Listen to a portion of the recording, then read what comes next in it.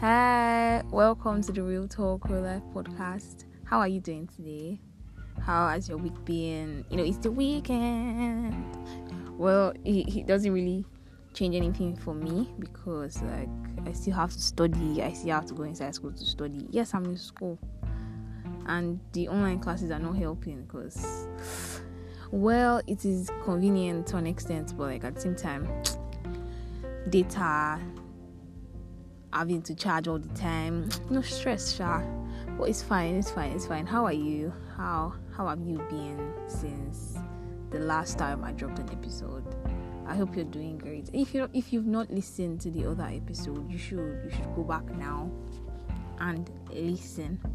So today I'm going to be reading something. I'm going to be reading a chapter from one of my favorite books, Bad Feminist, and I'm reading the first chapter. It talks about feminism.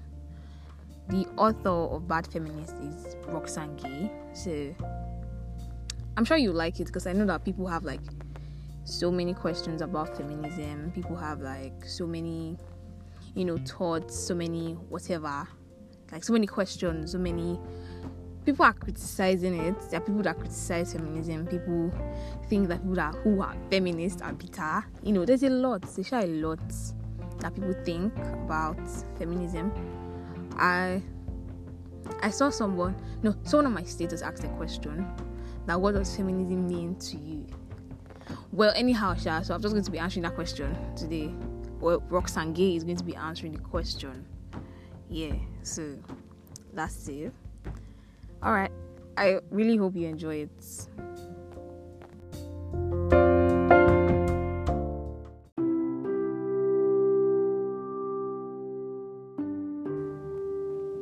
Feminism. I'm going to be reading from, like I said, from Bad Feminist by Roxane Gay.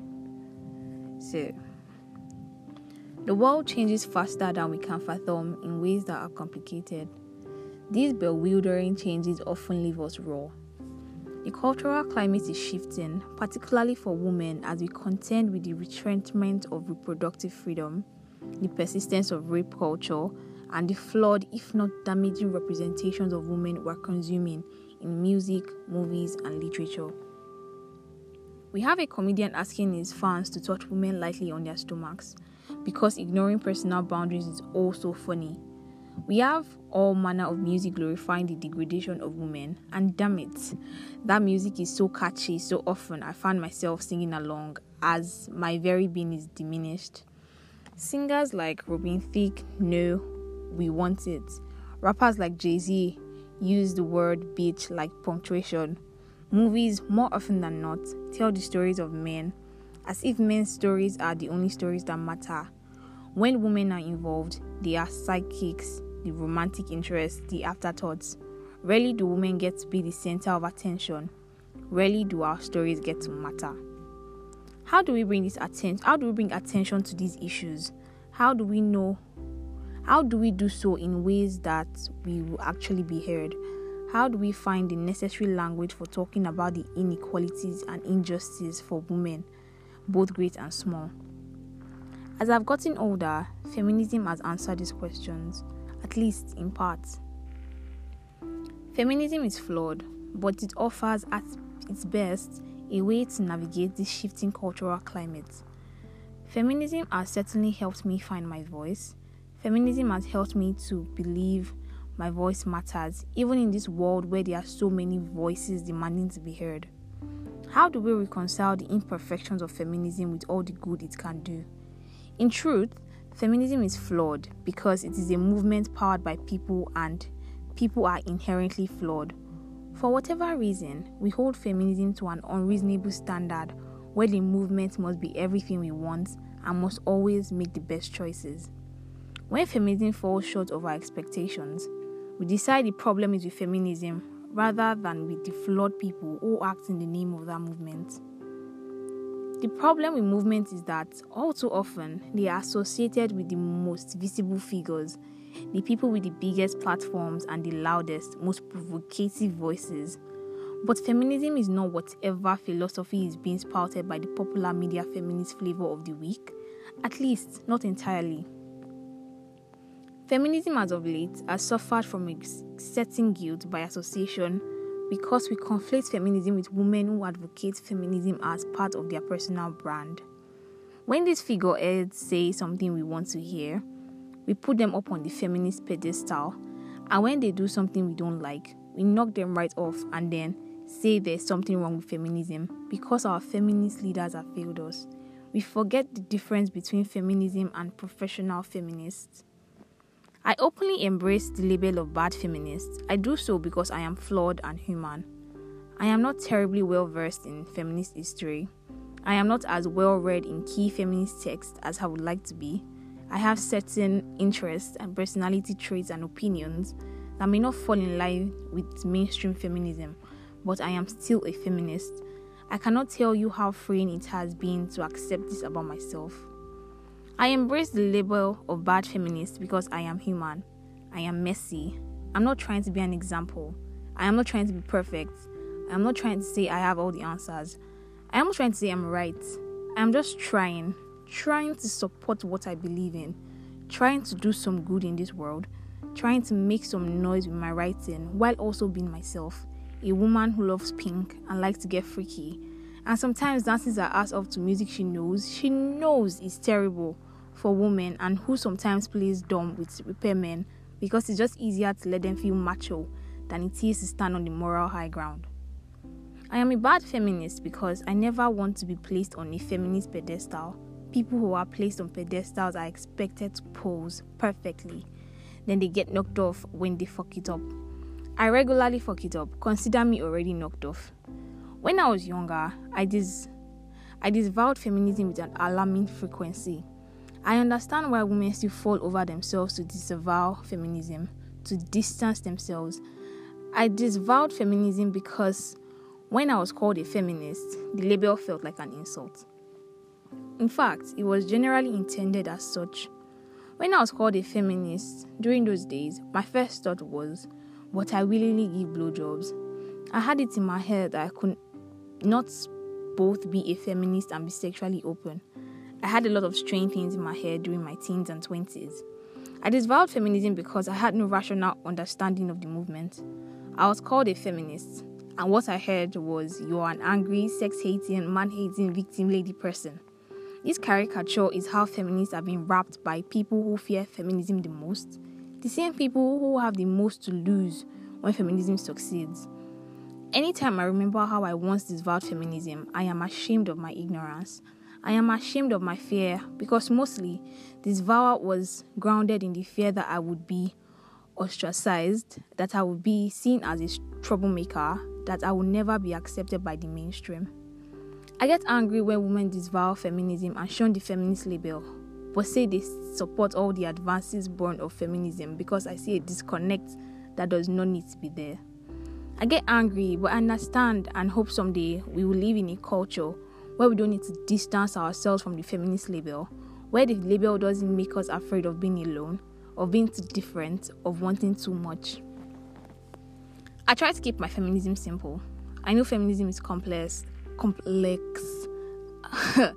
Hey, Yoruba. I know feminism is complex and evolving and flawed. I know feminism will not and cannot fix everything. I believe in equal opportunities for men and women.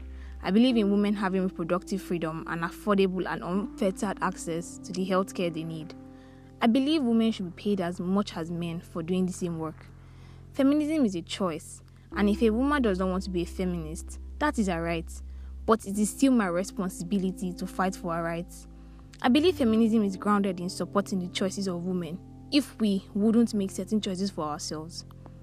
I believe women, not just in the United States, but throughout the world, deserve equality and freedom. But no, I am in no position to tell women of other cultures what that equality and freedom should look like. I resisted feminism in my late teens and 20s because I worried that feminism wouldn't allow me to be the mess of a woman I knew myself to be. But then, I began to learn more about feminism. I learned to separate feminism from feminism or feminist, or the idea of essential feminism, one true feminism to dominate all of womankind. It was easy to embrace feminism when I realized it was advocating for gender equality in all realms, while also making the effort to be intersectional, to consider all the other factors that influence who we are now and how we move through the world. Feminism has given me peace. Feminism has given me guiding principles for how I write, how I read, how I live. I do stray from these principles, but I know it's okay when I do not live up to my best feminist self. Women of color, queer women, and transgender women need to be better included in the feminist project. Women from these groups have been shamefully abandoned by the capital F feminism time and again. This is a hard, painful truth. This is where a lot of people run into resisting feminism, trying to create a distance between the movement and where they stand. Believe me, I understand. For years, I decided feminism wasn't for me as a black woman, as a woman who had been queer identified at varying points of her life, because feminism has historically been far more invested in improving the lives of heterosexual white women to the detriment of all others. But two wrongs do not make a right. Feminism's failings do not mean we should eschew feminism entirely. People do terrible things all the time, but we don't regularly disown our own humanity. We disavow the terrible things. We should disavow the failures of feminism without disavowing its many successes and how far we have come. We do not all have to believe in the same feminism. Feminism can be pluralistic so long as we respect the different feminisms we carry with us, so long as we give enough of a damn to try to minimize fractures among us. Feminism will better succeed with collective efforts, but feminist success can also rise of personal conduct. I hear many young women say they can't find well-known feminists with whom they identify. That can be disheartening, but I say, let us try to become the feminists we would like to see moving through the world. When you can't find someone to follow, you have to find a way to lead by example. In this collection of essays, I am trying to lead in a small, imperfect way. I am raising my voice as a bad feminist. I am taking a stand as a bad feminist. I offer insights on our culture and how we consume it. The essay in this collection also examine race in contemporary film, the limits of diversity, and how innovation is rarely satisfying. It is rarely enough. I call for creating new, more inclusive measures for literary excellence and take a look at HBO's Girls and the phenomenon of 50 Shades trilogy. These essays are political and they are personal. They are, like feminism, flawed, but they come from a genuine place. I am just one woman trying to make sense of this world we live in. I'm raising my voice to show all the ways we have room to want more, to do better. Yeah, that's all. That is all, right? And I'm very sure that everybody or the women listening to this can relate as hard as possible. Okay, Roxane Gay is one of my favorite feminists. Okay, there's a long list, but like Roxane Gay, the way she describes feminism is like so clear. When I feel like I'm like going out of line, I just come back to read this particular chapter and like what's that thing? My feminism, Jesus Christ, my feminism is like realigned. Okay, yes, I am a human being, so yes, I am flawed. Feminism is flawed because people who are feminists are flawed. I really hope you like it. And once again, the title of this book is Bad Feminist by Roxane Gay. Yeah, so in case you've had doubts, there are people that will listen to this. If you're listening to this and you're the person that has always been arguing with me about feminism, I really hope you understand now. Please. Thank you very much. Alright guys, I'll see you next week Friday. Saturday actually. Or Friday. Yeah, and that episode is going to be, bomb. I'm going to be asking questions, like I'm going to gather my friends together and ask some, specific questions, and I'm very sure you will love their answers. So till I see you next week, Thursday, Friday or Saturday, it depends on if school is killing me or not. Alright, so I'll see you guys later. Have a lovely weekend. Bye.